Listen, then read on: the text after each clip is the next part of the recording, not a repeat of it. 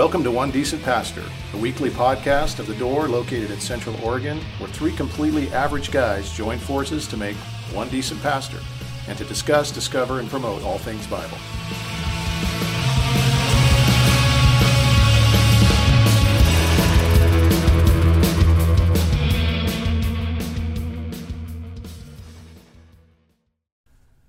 Well, good morning, everybody. Hey, welcome.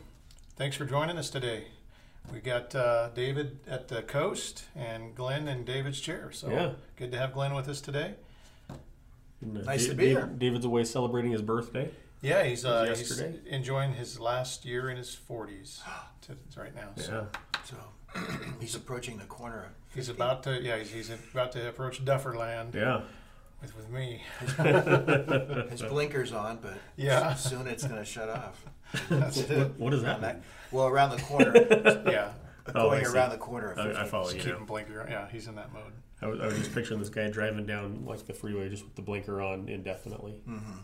But that's not what you were getting at. Oh, that's what I thought too.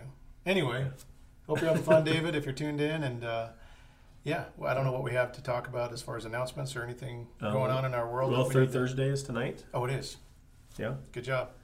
Oh, Barbecue chicken, I think I heard. Is that what it is? Wow. Yeah. sweet. Nice. Yeah. Somebody sharing a testimony? Yeah. Brandon Victorino. Nice. We'll get to hear from him. Good. Well, good. Yeah, good so thing. good. 6 o'clock here at the 3R location. Other Nothing than much that, else. Look forward I to don't it. know. Baptism coming up in a few weeks. Well, a month or so. We can bring visitors to that, right? Yes. Okay. Oh, somebody asked us that a while back. I thought you were being funny, but you don't know that. Somebody asked if, a family member, can we bring a family member to our baptism? And it's like, please. Yeah.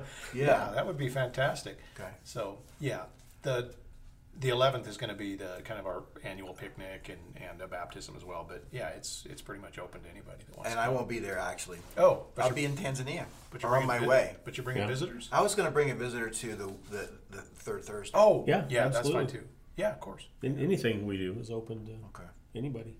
We That's kind of, we started out with an us four, no more mentality, and we thought, well, that's not going to work. No, I'm just kidding. No, we enjoy visitors. That's Yeah, good. we do. Yeah. Good. I got nothing else. I don't think I have anything else either. Well, you could pray for for the trainings in Tanzania coming up, because I'll be gone September 9th. Yep. So we've got For how long? just 2 weeks this time. Okay. Yeah. Well, I'm going to pray for what we're going to talk about, and I'll add that as well. So, Thank you. Father, thank you for the time we get to spend together. Pray that this would be a fruitful time, an edifying time where we build each other up and build up the church as we talk about these things. And we thank you for the work that Glenn does in Africa. And we pray that as this trip is coming up now, that you would prepare the way, that it would be a phenomenal trip, that much work for your kingdom would be done, and that you would bless every part of it, Lord. So help it all to come together, and may you be glorified in all that goes on today, we ask in Jesus' name. Amen. So the big topics for the day are Christian boycotts, and then we're going to look at a hymn that's pretty well known called Come Thou Fount, and discuss kind of what's going on in that hymn, because I think there's lyrics in it that might be a little bit weird for some people. So, but first, Christian boycotts, kind of a interesting topic. First off, kind of let's define what we're talking about. What do we mean when we talk about Christian boycotts or boycotts in general?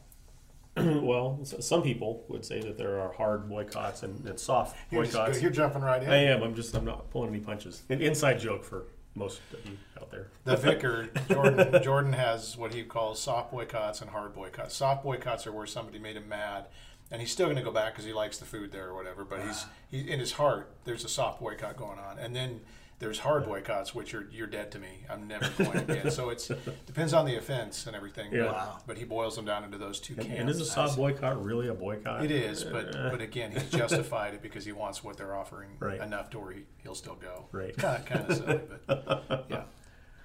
I mean, a boycott would be, to not buy the goods and services of a company, or participate in something because of whatever your dilemma is. If you have a moral dilemma or ethical dilemma, or they made you mad and you just weren't happy with their service, and you'd say, "I'm never going to go back there again," or Well, you "I'm can't gonna afford support to go them," there anyway. or whatever. Yeah. So what's the difference? Like, what's a Christian boycott then? Or maybe you can even think of some over the years that have popped up. For moral reasons. Yeah. Yeah, it would be for moral reasons. So like, I was thinking about Disney, because that's like the Yeah. latest one. But I know Starbucks has had those and whatnot, and I think people will boycott for a little while until they start really missing, the coffee. Yeah. And, then they'll keep on going. So that's probably a soft boycott. Yeah, but it's kind of a not super formally organized, but somewhat formally organized. Where the Christians around the country or the world just agree we're not going to go here. Yeah. And I don't know. There's nobody really checking to see who's going and who's not going. But are they effective? I mean, why do we do them? That's the magic question. I think in the long run they are. I'd like to say they are, especially if I could really get behind the cause, but I don't think they are in the long run. I don't know, Disney's still going strong. It survived the Christian boycott of the 90s over the Lion Well, when King, I think of most of the ones, some of the ones that I remember, there was a Nestle one years ago. There was a Target one at one point. There was, all the ones we've mentioned that, they're still around. Starbucks is still making coffee. Yeah.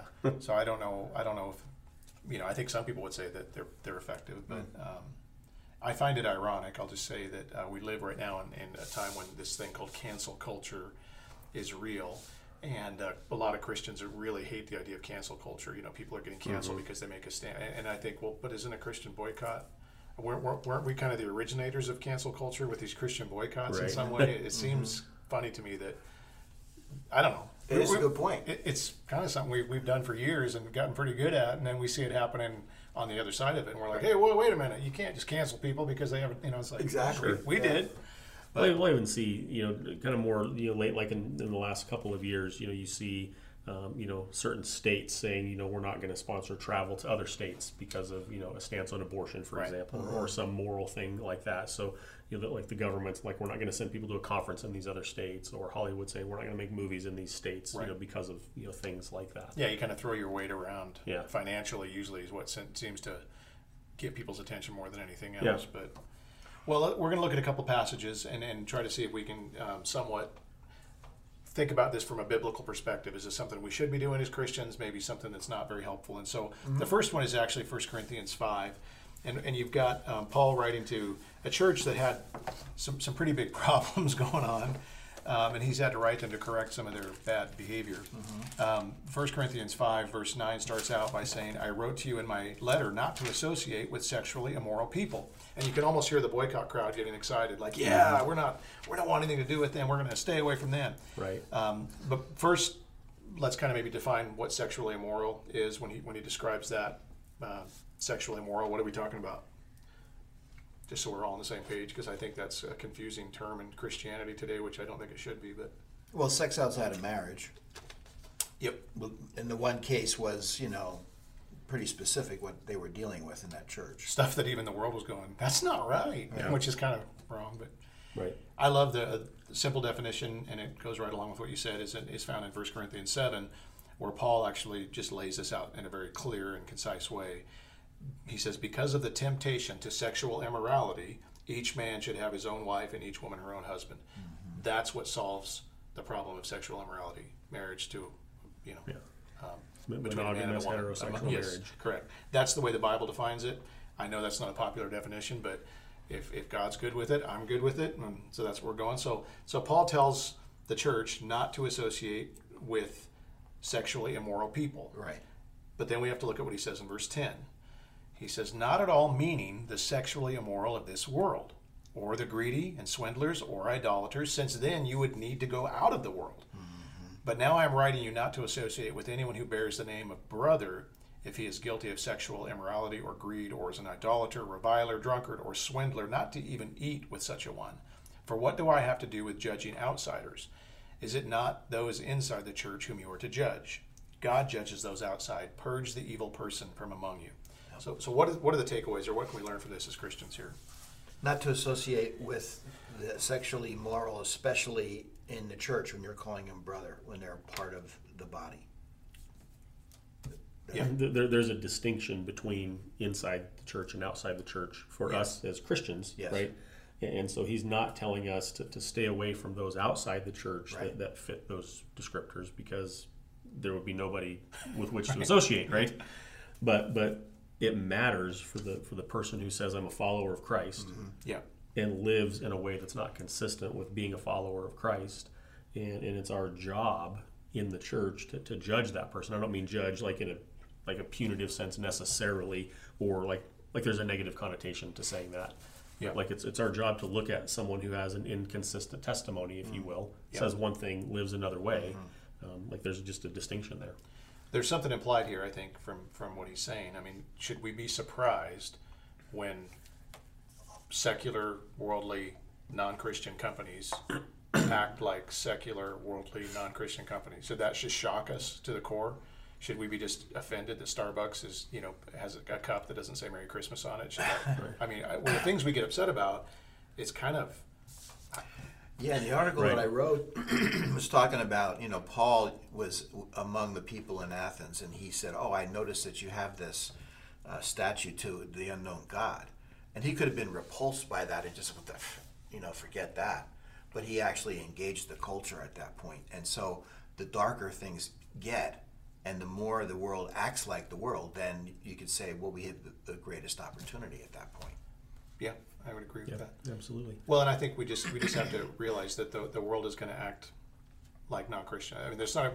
I think because we've lived in what we thought of as a Christian society, Christian country for so long in America, we've come to expect a general kind of Judeo-Christian, right, value system, and we like that. I like it a lot, quite frankly. But generally speaking, Paul's kind of saying, guys, you can't disassociate completely with the world, or you won't be able to, do anything or go anywhere or buy anything. If you have this mindset, that's going to become a problem for you. So the world's full of greedy, swindling idolaters, and this is, we probably aren't going to be able to avoid associating with them. Right. And I think the other implication of that is that it's not our job as Christians to be the moral police of the world.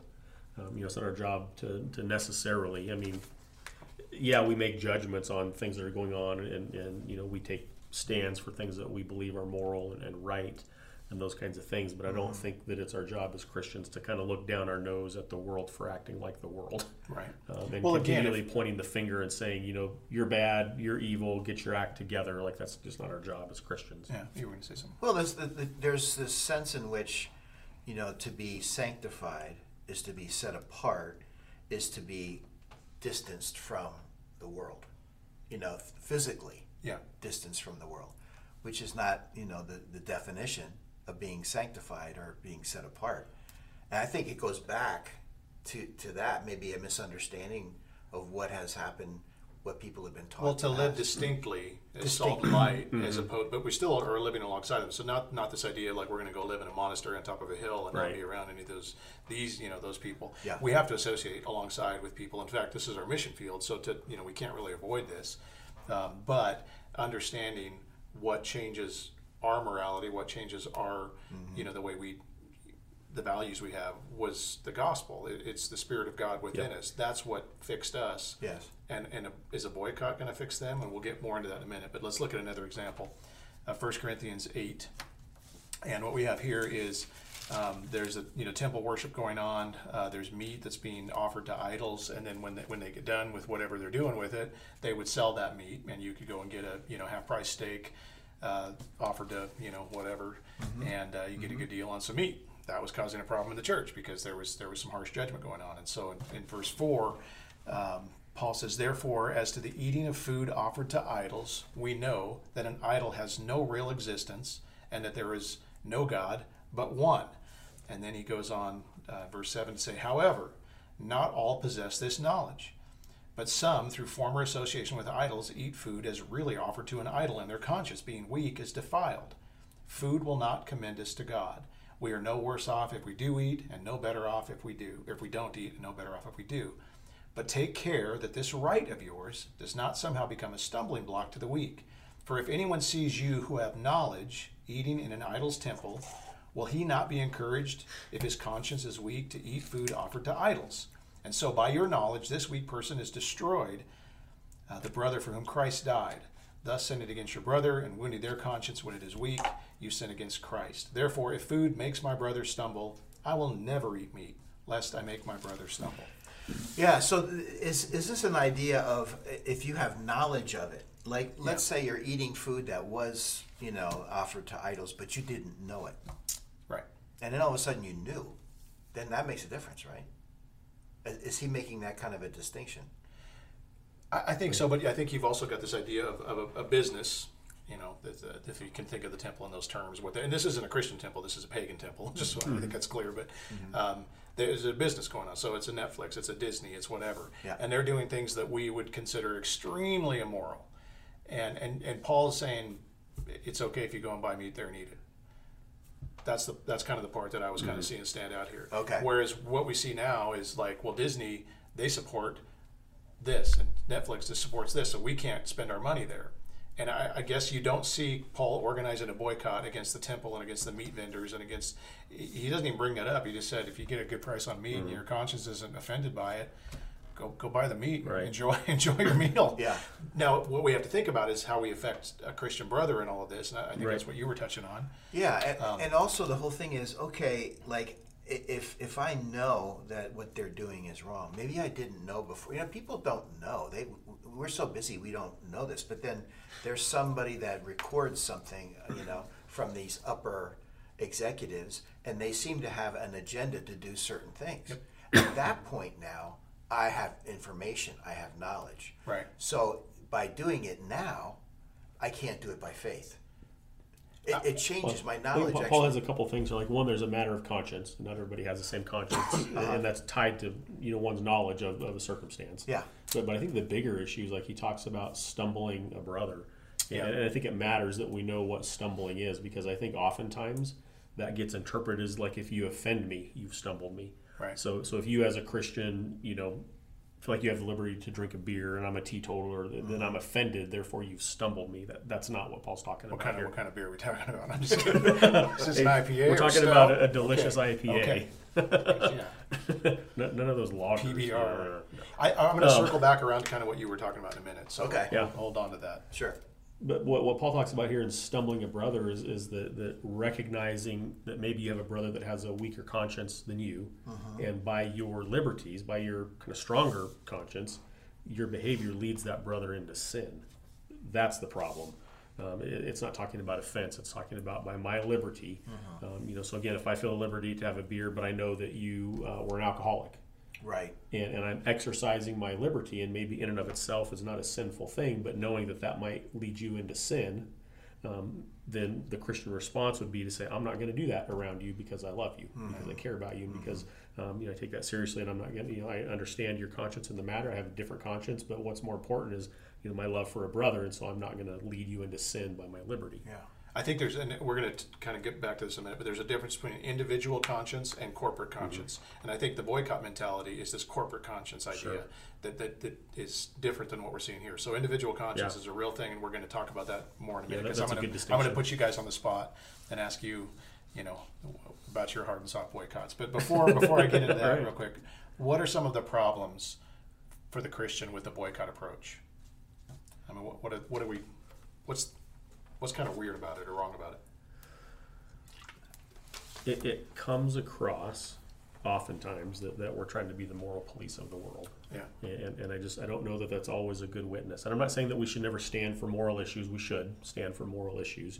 But when we're kind of trying to throw our weight around and kind of make a power play, that just doesn't seem like what Jesus would do. And I think it can be kind of a weird witness at times. I think people are different in where they stand in their faith journey. I think that's got to be a huge thing. If your faith allows you to do that, then it's okay for you. If my faith doesn't allow me to do that, it's not okay for me. It could be the same thing. Romans 14 talks about that very thing. And whatever is not of faith is sin. Yep. If you can't do this by faith, then it's sin for you. Well, how comes they can do it? Why is it okay for them? Well, it doesn't. They can still do it by faith. Yeah. I would say the problems with the boycott approach when it comes to the idea of what we're doing in the world and how it comes across is the idea of does coercion. Yeah. Everybody wears the same. The idea that you're going to put somebody's arm behind their back and say be moral. Right. How's that going to work out? Does that actually, do we get what we're trying to, are we hitting the mark? Are we getting, is the goal being accomplished if we can just have it kind of like a moral extortion take place? And because I think that's kind of what we did in America for a long time. We forced people to be moral or else, and people went along with that. And now we're kind of seeing that they're not going to do that anymore. And so we're again kind of thinking, we'll show you, we'll throw our money and our weight behind here and we'll make you be moral. What's the problem with that? it's not the mission of the church. I mean, I think we have to be conscious of why the church exists here in the world, and it's not to make the world more moral. Right? We have a mission to love sinners, to proclaim the gospel, to present Christ in word and in deed in all that we do. And so it's just not our job to coerce the world into being better. Well, and at the end of the day, does anybody end up saved with this Right. with this method? And we want to see people meet Christ and be saved. And forced morality or forced coercion, boycott kind of mentality, maybe they'll be convicted of their sin and come to Christ. But I mean, it seems like the weapons we've been given might be a little different. What weapons have we been given as Christians to affect change in the world? Well, I mean, there are fine Christian people that got involved in politics, let's say. Yeah. If you really want to change the way things, work in the world, then you can get involved in politics. Although some people would say, well, that's a distraction. I mean, we just want to focus on preaching the gospel, and that's it. But we can also affect change by getting involved in the political system, too. So Yeah. I suppose that would be one way of being the salt and the light, is being involved. And that goes back to the distinction that Brent made between individual and corporate, kind of different aspects there. Yeah. And individuals, get involved in those kinds of things and do so in the context of your faith. So Absolutely. activism could be a weapon, and I think there are people that are called into those arenas and so forth. But but for the everyday normal Christian, what weapons have we been given to affect change in the world? Prayer. Absolutely. Yeah. I mean, think about how much. I mean, if we're just being honest, Yeah. how often do we run to prayer as opposed to these other ideas of we generally leave that on the back table, like well, I'll get to that if I really get desperate, but I look at what I can do with this this stuff, and prayer is, I mean, It's a refreshing idea to go to God first rather than sure last. is. Yeah, I would even add to how we pray matters for these kinds of things, because we can pray kind of out of our anger. These people are corrupt and they're moral, and we can pray that God would smite them or fix them or whatever. Yeah. But maybe the better prayer would be God, help me as I'm in a moral and corrupt world to be salt and to be light. Rather than kind of praying from a place of anger, like praying from a place of compassion for people who are caught up in sin and blinded by sin. It matters. Yeah, I think obviously prayer, the preaching of the word, letting God's word be known, because I think a lot of times people aren't cut. God's word has this ability to, like a two-edged sword, to cut somebody in a way that convicts them. And so preaching the word of God, teaching the word of God is a way that I think we're afraid to do that. There's this self-silencing movement that's going on right now, where people are afraid to say anything that might get them canceled or get them, somebody upset with them. But preaching the word of God is absolutely Right. a weapon we've been given, the sword For the of purpose Spirit. of life transformation. It's got yes. It's got to be effective. Yeah, not just to condemn people and I mean, in a judgmental, harsh way. Right. I mean, it's again to try to win them to Christ is hopefully our goal. But sometimes that's done through condemnation. Sure. Even the motivation of that matters, because we can proclaim the word from a place of anger. Right. Yeah. You guys don't measure up, and here's all the ways that you don't measure up. Right. To God's standard. Yeah. Kind of this turn or burn. Kind of a message. Yeah. Or we can proclaim the word from a place of compassion. Well, the boycotts generally come across as extremely judgmental, Right. and kind of self-righteous. It doesn't come across in a very loving, Christ-like way.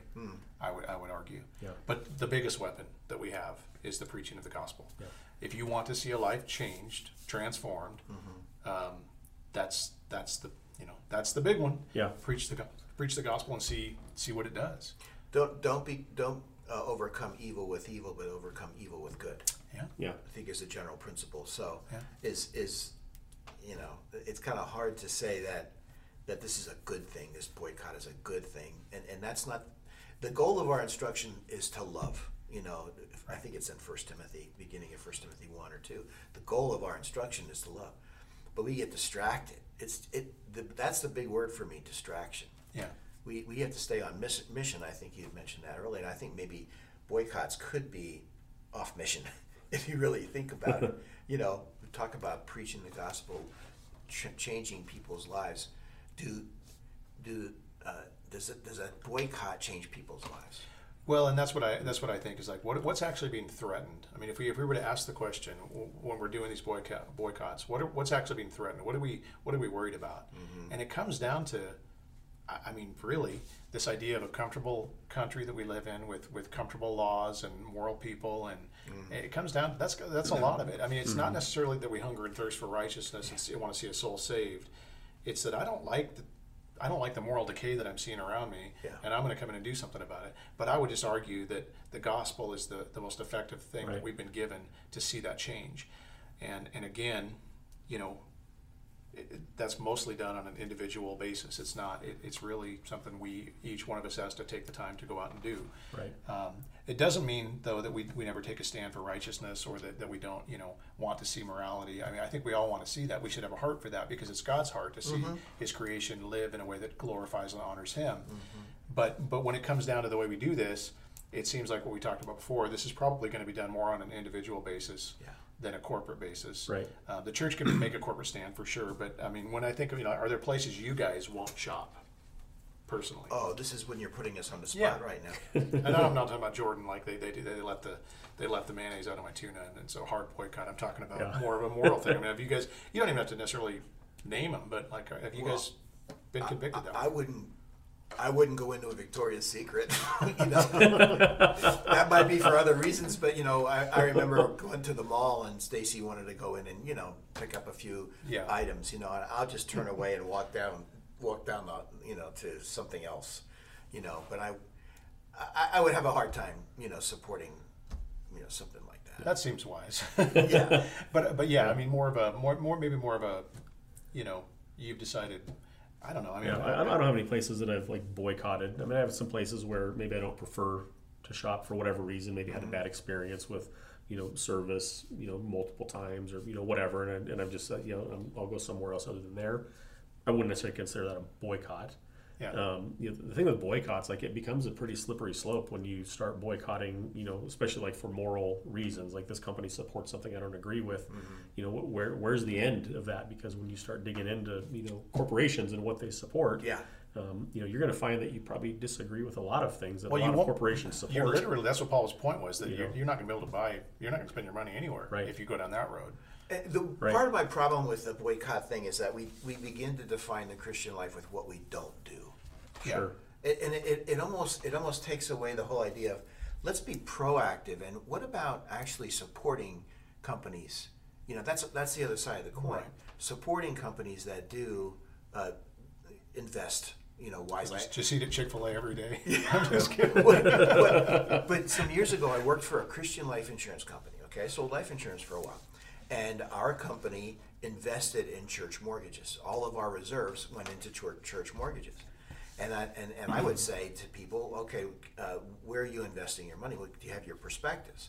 Well, okay, here's Anheuser-Busch, here's Philip Morris, and da-da-da-da-da-da-da-da. And they said, I didn't realize. Yeah. They wanted to invest in healthy companies that did something salt and light, but they didn't know. Yeah. So, but the boycott is like a reaction. What the other side of it is, well, let's find the companies that are good and run ethically, and let's invest in them.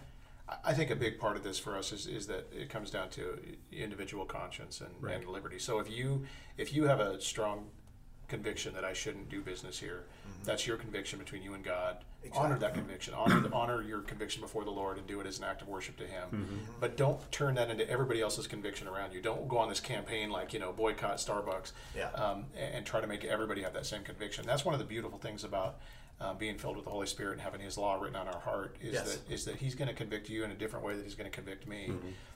But hopefully at the end of the day, we realize we need to have some grace for the sinful world around us, and some love and compassion, and not just be this condemning, you know, I can't believe you're, you know, where would we be if it wasn't for God's intervention in our life? Doing the same stuff. What I just preached on last Sunday, you know, was laying up treasures in heaven. So one could ask the question, how does doing this lay up treasures in heaven? Yeah. You know, if we could just kind of make a few adjustments here, that might make a big difference in the salt and light, you know, component of the church. Yeah, loving people when they are depraved and when they are, you know, despicable, and showing them grace and compassion, and offering them the love of God is probably going to have a bigger impact than coming in with, you know. I mean, it could be missional and strategic to frequent an establishment that you might not agree with some things that they support for the express purpose of showing the love of Christ. Yep. To people. And if you hate the moral decay that we see around us, get on your knees. Yeah. Be about the Word of God, proclaiming that in a loving way, and preach the gospel to people that need to desperately hear it. Yes, and I think that's going to be far more effective than some of this other stuff. So, what about you? You have companies that boycott? There you go. You got to answer the question That's too. right. you know what? There's times when I just recently canceled Netflix. I just thought between part of it was costing too much money, and just some of there's points where I just start to see what they're pushing and the propaganda. When I feel like propaganda is being shoved down my throat, I start to get really irritated by it. And there's a couple of shows recently, like Stranger Things. We've watched it on and off, and tried to watch it this time. And again, it was just literal propaganda trying to force these same-sex relationships down my throat in a way that I just get tired of it. And I thought, you know what? Why am I? I'm not going to give my money at this point. Hopefully, because I've already seen it happening. There's this idea. There's that phrase, get woke, go broke. But it is starting to have an effect on people, and so like maybe that's just a small thing that I do. Again, I'm not going to write a letter to my congressman, or right. Maybe that's a fine thing to do too. I don't know. It's just a small thing, but I thought I'm canceling. They asked why I canceled, and I said I don't appreciate some of the programming that I feel is goes against some of my beliefs, and I try to do it in a loving way. But Discovery is the same way. There's like I just get tired of seeing some of the forced propaganda. Yeah. And so I got into Facebook in 2017. And I've seen some good things on Facebook, but there's a lot of bad things too. So, for example, I think maybe I need to rephrase my answer, give you another answer. So they started talking about all the pronouns, and they had these like tutorials about, okay, these are pronouns that you can use. These are pronouns, and I thought to myself, hey, this is social media, but it's not indoctrination. Yeah. So at that point, I just zipped my app off my phone because I didn't want to waste any more time, on Facebook. When I go on, trainings, I'll put up things because I want to be the salt and light. Right. And they're still letting me put those things up there on Facebook. But I don't need to expose myself to all that stuff because it is indoctrination. Yeah. When it gets to that point. No, and I think that's where you have to just be, again, this is a matter of conscience. For me, Yeah. I got to the point where I felt like that's exactly what was happening, and I just didn't want to deal with it. I'm done. But I'm not going to start a campaign to boycott, and I don't know that it would matter at all anyway if I did. So anyway, that's good discussion. I think it's a hard one because I think we all want to see, I long for the kingdom where his righteousness prevails, and I can't wait for that day.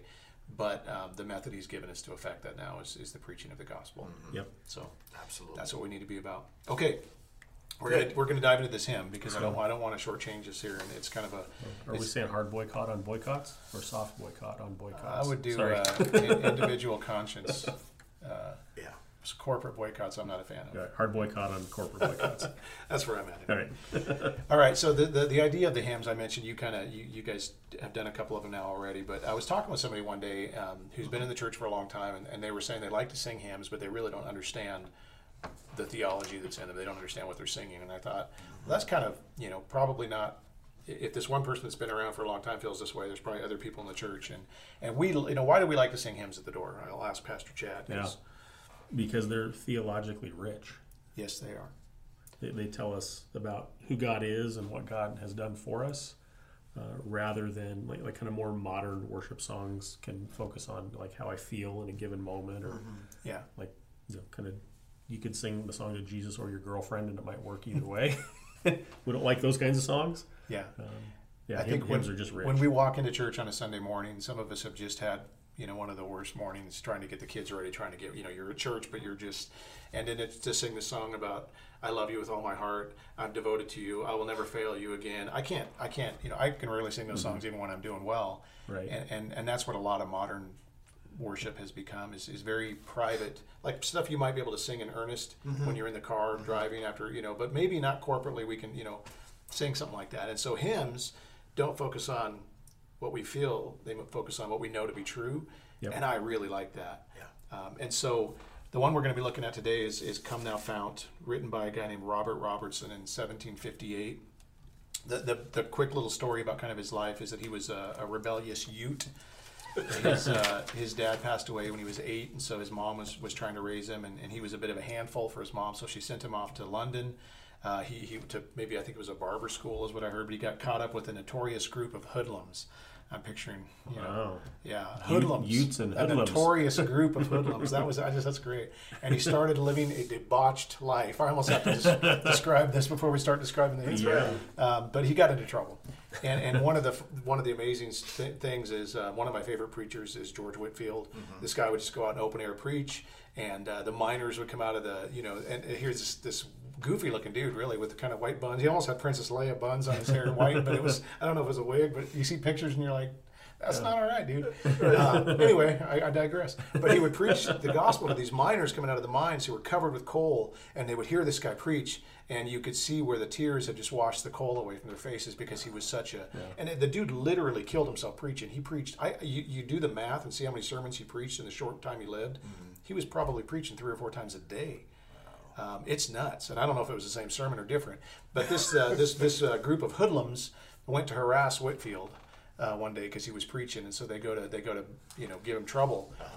And Robert Robertson hears Whitefield preaching, and it gets to him. It digs in, and so it was a while before it really took effect. But he was convicted that day, and eventually came to Christ a few years later.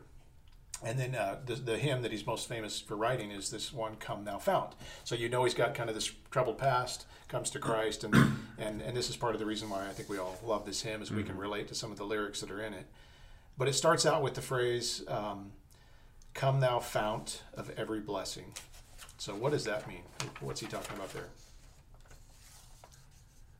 When we come to Christ, like it... I mean, like it's a fount of blessing, right? You think of a fountain that just is always, spewing, water, in a constant way, and coming to Christ is a fount of every blessing that we've been blessed with. Every blessing the Bible tells us, And it's an invitation. He's saying, "Come," and he's talking to God. You come, God. You are the fount of every blessing. Come. Yeah, and then Jesus approached the woman at the well, and he said, You'll thirst again. Living water. Mm-hmm. Yeah, but with this well, it'll rise up to living water eternally. Yeah. So it's always gonna grace upon grace. Yeah. And the next line is actually, I love this. "Tune my heart to sing Thy grace." What is that? Just got goosebumps. Come, God, tune my heart. Yeah. I mean, it's like he's like, I'm an instrument. Like you tune a guitar, and he's saying, tune my heart to sing about your grace. Yeah. It's just beautiful. I even think about, what you preached recently about, treasures in heaven, and that where your treasure is, there your heart will be also. Mm-hmm. Is our heart aimed at the things of this world, or is it aimed, towards heaven and eternity? Yeah. And then streams of mercy never ceasing. So you have this idea of this fountain, this flowing fountain, just like you were describing, Chad, and the living water, just streams of mercy that never cease. And then he says they call for songs of loudest praise. As he's experiencing this fountain of mercy and blessing and grace, he's saying it makes me want to sing out with the loudest praise I can possibly offer. It's pretty cool. I mean, he focuses on the character of God. Yeah. And then our proper response to that. Mm-hmm. Yeah. And the next line is, again, kind of a weird one. "Teach me some melodious sonnet." And we sing these things in church, and it's like, do we even know what this is? So, teach me some melodious sonnet sung by flaming tongues above. What is that talking about? The flaming tongues above, that's where it starts to get weird. It does a little bit. Hey, what is that? Yeah. but he's asking, like, in this call to tune my heart to sing your grace, that, like, teach me the song. Teach me the song of your grace that comes not from below, but that comes from above, and having a heart aimed upwards. The filling of the Holy Spirit produces, in Ephesians it says, singing songs, hymns, and spiritual songs. Yeah. So I think there's a sense in which, as we're aligned with the Spirit of God, then we're going to sing these songs, these sonnets, Isn't that cool? I mean, some people move towards the Holy Spirit with the flaming tongues idea. Some we're talking about like angelic songs, but basically there's songs being sung up in heaven, God, that you really like. Yeah. Like your favorite songs are being sung. Teach me these songs. What songs do you want to hear? Teach me these songs, Lord. I want to sing what you want me to sing. And that's kind of, you see the heart of just, I want to worship you in a way that makes you happy, Lord. And I love that. I'm getting to appreciate this song. It's so good. I mean, they're so rich when you just look at them. And then he says, praise the mount. I'm fixed upon it. the mount of God's redeeming love. Yeah. What's he talking about there? Again, just being fixated with heaven and eternity and what God has done for us, and his vast, unending, unchanging love for us. What do you think he means by mount? Well, I don't know if it's talking about Mount Zion, if it's talking about the place of God, the place where he resides. The mount of God's redeeming love is kind of the answer there. So he's, Okay. He's fixed upon this. You picture this guy whose life was troubled, and he got off on the wrong paths and everything, and now he's saying, praise this mountain, this thing I'm standing on. I'm fixed upon it. It's the mount of God's redeeming love. Yeah. That God grabbed him and placed his feet on a solid rock, like Psalm 40 says, and he's just saying, I'm on this solid ground of God's redeeming love now. Yeah, I mean, you could even have Calvary in view in that. Yeah. The cross. Yeah. The greatest display of God's love towards humanity. Is what happened on the cross, and that's what we. That's good. That's just one verse, guys. Yeah. Or stanza, whatever you call it. Anyway, the next one is kind of funny. We sing this one, and I wonder what people think when we sing it. But here I raise my Ebenezer. What in the world is he talking about? Yeah, you better take that one. We name churches that way, Ebenezer Church. I think most people think of Ebenezer Scrooge. Right. And they're saying, what are you talking about? Over at David's house, he has a little fire pit, and we didn't know what to call the poker, and one day we called it the Ebenezer because we so we raised the Ebenezer when we're trying to... it comes from 1 Samuel chapter 7 when Samuel is talking about how God was his helper, and so they built a monument to God that was called the Ebenezer, the stone of help. And it's really the idea of when God does something amazing in our lives, we can turn around and forget about it in a week or a day or an hour. That's how we are. And so in the Old Testament, they would build up these stones, these monuments, so that when they walked by, they would remember the helper. Yeah. Remember when God helped us here. Remember when God did this. So here I raise my Ebenezer. He's saying, my monument. I'm going to remember what God has done. And then he says, hither by thy help I've come. So here I raise my Ebenezer, hither by thy help I've come. What does that mean? So the Ebenezer, would it be like a spiritual marker? Like there was some teaching that came out some time ago about spiritual markers. Where are your spiritual markers when you look back at your spiritual journey? What do you see as a spiritual marker? That might be an Ebenezer. I think it could be a spiritual one or a physical one. I don't think you could literally put up a monument if you wanted to. So every time you walk through your house, you look at it and be like, oh yeah, God's faithful. Because we forget he's faithful. Yes. And this guy's saying, no, I'm not going to forget his faithfulness to me because, I'm going to raise my Ebenezer. I'm going to set this thing up so I don't forget how good God is. Yep. And then he says, hither by thy help I've come. Yeah, so remembering what God has done and remembering how God has helped you in the past. I think it was they called it a Chuckism, but I think Chuck Smith was famous for saying that God's past faithfulness demands our present trust. And it's the idea of remembering God's faithfulness in our life when we're going through it right now, that God was faithful back then. Yes. There's no reason that he's not going to be faithful right now. And that's exactly what he's saying, up to this point. So hither is one of those weird old English words, but it just means up to this point.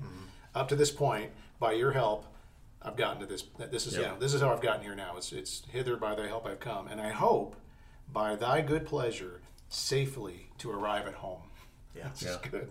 It's like it's just so good. Yeah, I don't know. I think we would call that the doctrine of the perseverance of the saints. That all that's been given to Christ by the Father, that he's not going to lose any. Everyone's going to make it home. You've been faithful to me up to this point. Yeah. I'm trusting you to be faithful to get me to the end. Yeah. And it's really all reliance upon God, not what we can do, but what he can do. His faithfulness, not ours. A lot of times Christians, anyone, remember the things they should forget and forget the things they should remember. The things that we should really remember are the things that God's done for us. Every time that we put our trust in him and we're dependent on him, he always came through. So I think what he's saying here, in a sense, is remember.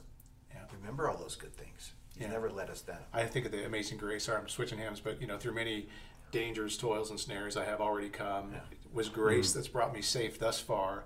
And guess what's going to bring me home? Grace is going to bring me home. That's the same idea. Yep. I love it. And then he kind of talks about who he was and what God did for him. Jesus sought me when a stranger, wandering from the fold of God. He, to rescue me from danger, interposed his precious blood. No. and that shows that, again, God's work, not ours. Yeah. We were wandering from the fold of God, so we were going in the opposite direction of God.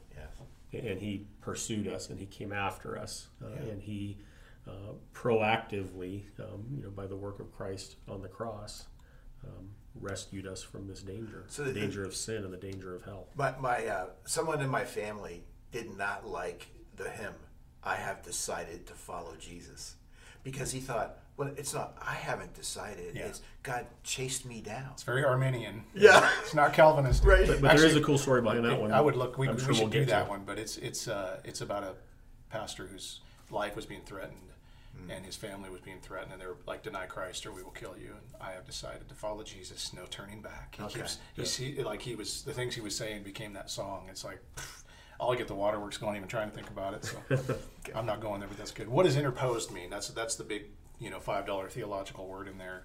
Yeah. He, to rescue me from danger, interposed his precious blood. Applied. Applied is good. It's simple way of saying it. It really just it means to place or insert between one thing and another. So to come between. So in order to rescue me from danger, he got between me and he interposed his precious blood. He put that and it's really the idea of being the propitiator, the one that appeased God's wrath, the one that kind of stepped in front of that bullet almost. That's the way I kind of see it. Is God's wrath is pointed at me, and Jesus, comes between us and takes the bullet. Yep. It's just like, again, wow. His work, not ours. Yeah, it's good stuff. Yeah, it sure is. Interposed. Yeah. Don't forget that one. Okay. All right. So then he goes in to just talk about, how grateful he is. Oh, to grace, how great a debtor daily I'm constrained to be. So he again, talking about the debt that he owes, basically, that every day he's just constrained to understand the debt that he owes, the debt that he could never pay back, the cost that God paid. And every day he just is constrained to just think on that. Yeah, the Apostle Paul said the love of Christ compels me, Mm-hmm. and he talked about love. Yeah. He talked about love here earlier, and that now he's saying I'm compelled or I'm constrained, to move in this. Not because I'm doing it to be accepted, but I'm doing it from acceptance. Right. Mm-hmm. And he even talks about in that they regard people no longer according to the flesh. Mm-hmm. Right. That you don't look at someone and look down on them and point, but like, this guy's a debtor, I'm a debtor, Christ has done this for me, therefore the love of Christ compels me to go to you and say, look, kind of the idea I think we brought up before, like one beggar showing the other beggar where to find the bread. Yeah, when you think about the way we consider our debt before God, like I need to try better, I need to run harder, I need to be and he's saying, no, I'm a debtor to grace. It's just like that's God's given me His grace, and that's what I'm a debtor to daily. And then this is a good one, because another word that we might not understand. But he says, let your goodness, let thy goodness, like a fetter, bind my wandering heart to thee. What's that about? Well, I'll let you take that one. Well, just because I cheated on this one already. That's right. So like it's like a chain. Yeah, A fetter's like a chain. handcuffs. Oh, okay. Yeah, handcuffs. So that we're bound, to God's goodness. That our wandering heart is bound. Like as Christ has a hold of us. Again, going back to the perseverance of the saints. We're not going to wander in a way that we're not going to make it home as followers of Christ because of how we're bound to Him. Yeah. There's, when you read this, it brings up all these scriptures. That's what I really love great. about this. Yeah, it's because great. I'm thinking about, okay, Paul said that Jesus leads us in a triumphal procession. Mm-hmm. And he compares that to the Romans when they conquered, that they would tie up people in chains and all, and then parade them, back to Rome as, we conquered. Mm-hmm. So I think, what Paul is saying is, I'm chained to Christ, and His grace and now. Well, I love that he says goodness. Like so I want to be chained to your goodness, not let your judgment like a fetter, not like your frown or your disappointment would be like a fetter. Your goodness. Let me remember how good you are, and may that bind my heart to you. And then here's the famous line that we all know: prone to wander, Lord, I feel it. prone to leave the God I love. After all he's just said, all he's acknowledged, the goodness, the grace, the fount, he's Romans still 7, he's believer still, or unbeliever. he's still prone Yeah. to do this thing that just kills me because whenever I sing this, I think, that's me, Lord. I'm the guy that's prone to wander. Well, this might be a silly analogy, but my mind just kind of went to remember. I don't know if these are a thing now because I haven't seen them in a while. But like when I was a kid, like having a leash on your kid was a thing, right? Remember those? And like you go to like a theme park or whatever, and you'd see parents that have these leashes on their kids, and not because they're mean, but because they love their kids and they don't want their kids to wander off into the crowd and get lost. That's what that's really his prayer is, God, chain my heart to thee. I'm prone to wander, I feel it, I'm prone to leave the God I love. Here's my heart. Oh, take and seal it for thy courts above. Just beautiful language. Love it. And we just talked about being sealed by the Holy Spirit. Yes. I wasn't here, but you guys talked about it. And it just reminds me of that. Here's my heart, God, take and seal it. You put your seal on it. It's yours. It belongs to you. And the idea that he won't lose it, we can't get out of his hand. And what I love about this, too, is the whole idea that we're constantly dependent on the Lord. Each and every moment. We feel that we're prone to wonder every moment. It's not like, okay, I accepted you. Now I've got I've got it all taken care of. I'll let you know if I need any help. But he's saying, I really, really need you on a moment by moment basis. Yeah, it's so sad to know that he knows all this good stuff about God and how great he is and the goodness of the gospel, the goodness of Christ, and then he just says, I still want to walk away sometimes. Yeah, and I know that everybody that's a Christian gets that, and I just loved his honesty in this. Sometimes it's like David. Sometimes he would write a song for people to sing, and it's like this is about your sin and your failure, and it's like but it's refreshing to see honesty like this. I think if you look at his history, there's some melancholic behavior that this guy got into, and I think his need for Christ, and he knew that he could get pretty dark here. Yeah. He needed to focus on some melodious son. Right. And even the faithfulness of God, because we're not faithful, but he is. And the idea of the perseverance of the saints, we will persevere till the end. If we are in Christ, nobody can take us out of his hand. And I love that it's not up to me, it's up to him. Mm-hmm. And something like this, like you can sing this on your best days and you can sing this on your worst days. I love that too, exactly. Right. Yeah, you could just kick the dog and fought with your family and yelled at the kids in the car, and then you walk into church, you can sing this song. Yep. You just can. Yep. It's good. Okay, we're bringing it home with the final verse. This is one that it's interesting. It was in the song, and then they took it out of the song, and then they brought it back in and changed it a little bit. I think Sovereign Grace Ministries came in and kind of changed it, but it's good. So it says, "Oh, that day when freed from sinning, I shall see thy lovely face, full arrayed in blood-washed linen, how I'll sing thy sovereign grace. Come, my Lord, no longer tarry, bring thy promises to pass, for I know thy power will keep me till I'm home with thee at last." It's good. Again, God's work and not ours. So the change that came was what? What was the change? What was it? What did it used to be? What changed his heart, you mean? Well, the lyrics. You said that they changed the lyrics a little bit. I can't remember. I didn't write them down. I have a different version here that I have pulled up. I don't know if it was the pre-change, but this is the Chris Rice version. Does it start with "Oh, that day when freed from sinning"? Yeah, but it's different than what you just read. Read it. So it says, "Oh, that day when freed from sinning, I shall see thy lovely face, clothed then in blood washed linen. How I'll sing thy sovereign grace. Come, my Lord, no longer tarry. Take my ransom soul away. Send thine angels now to carry me to realms of endless days." I think that might have been the original. Yeah, and they just changed it slightly a little different bit there, but either way, I'm good. Yeah. It's a song I love to sing in church. It's one that just makes much of God and kind of puts the proper perspective on who we are and who He is and what He's done. And it's a hopeful song. So, so next time you sing it, maybe. I'm pretty bad because when I'm singing songs, I'm usually trying to focus on just hitting the notes right, and so I'm not always thinking of the lyrics. And so even to stop sometimes and read what we're and meditate on it, it's not scripture, but it's bathed in the truth of the gospel. And so I love these. I think they're just they get me excited when I read them, obviously. And now that we know what Ebenezer's and Fetters are, it changes everything. It helps to renew our minds when we read these. And Well, Well, and I appreciate, it's cool that we have a kind of songs that we prefer, and Thomas has been really good about working with us on these to bring them. I know that there's some of them are new to him, but I appreciate that we are as a church singing these songs and kind of holding to kind of this rich heritage. So. Well, and what's cool about it, maybe a bit of a side note, but what's cool about it is like we don't plan, like I know a lot of churches will plan, like the sermon and the songs that go along with the sermon, and we're not that sophisticated or advanced here to do that, but it seems that like it just always works when we do these like we preach the gospel in our sermons, and then when we close with songs like this, like it just works, and we don't really have to plan it to say this song would go with this sermon, because it's all centered on the gospel. Yeah, when the worship leader asks, what do you got? We're going to try to make much of Christ, and if you would also make much of Christ, we'll be doing good. That's what we try to do. Exactly. So, yeah. Well, one of you guys want to pray us out? Sure, I could do that. Father, we're just so grateful for the elevated conversation.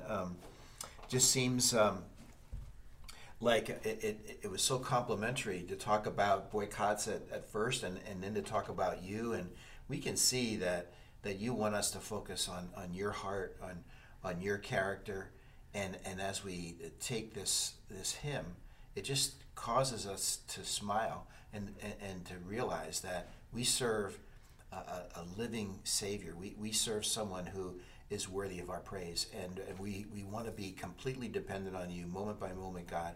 Thank you for this discussion. Thank you for the blessing of having fellowship with these men, and we ask all this and just proclaim your glory in Jesus' name. Amen. Amen. Come thou fount of every blessing. Flood us, man. That's great. Well, thanks for joining us. Yeah, appreciate it. Yeah. You bet. Yeah. Love to do it. Serve the Lord today. Yeah. Amen. See y'all next week. All right.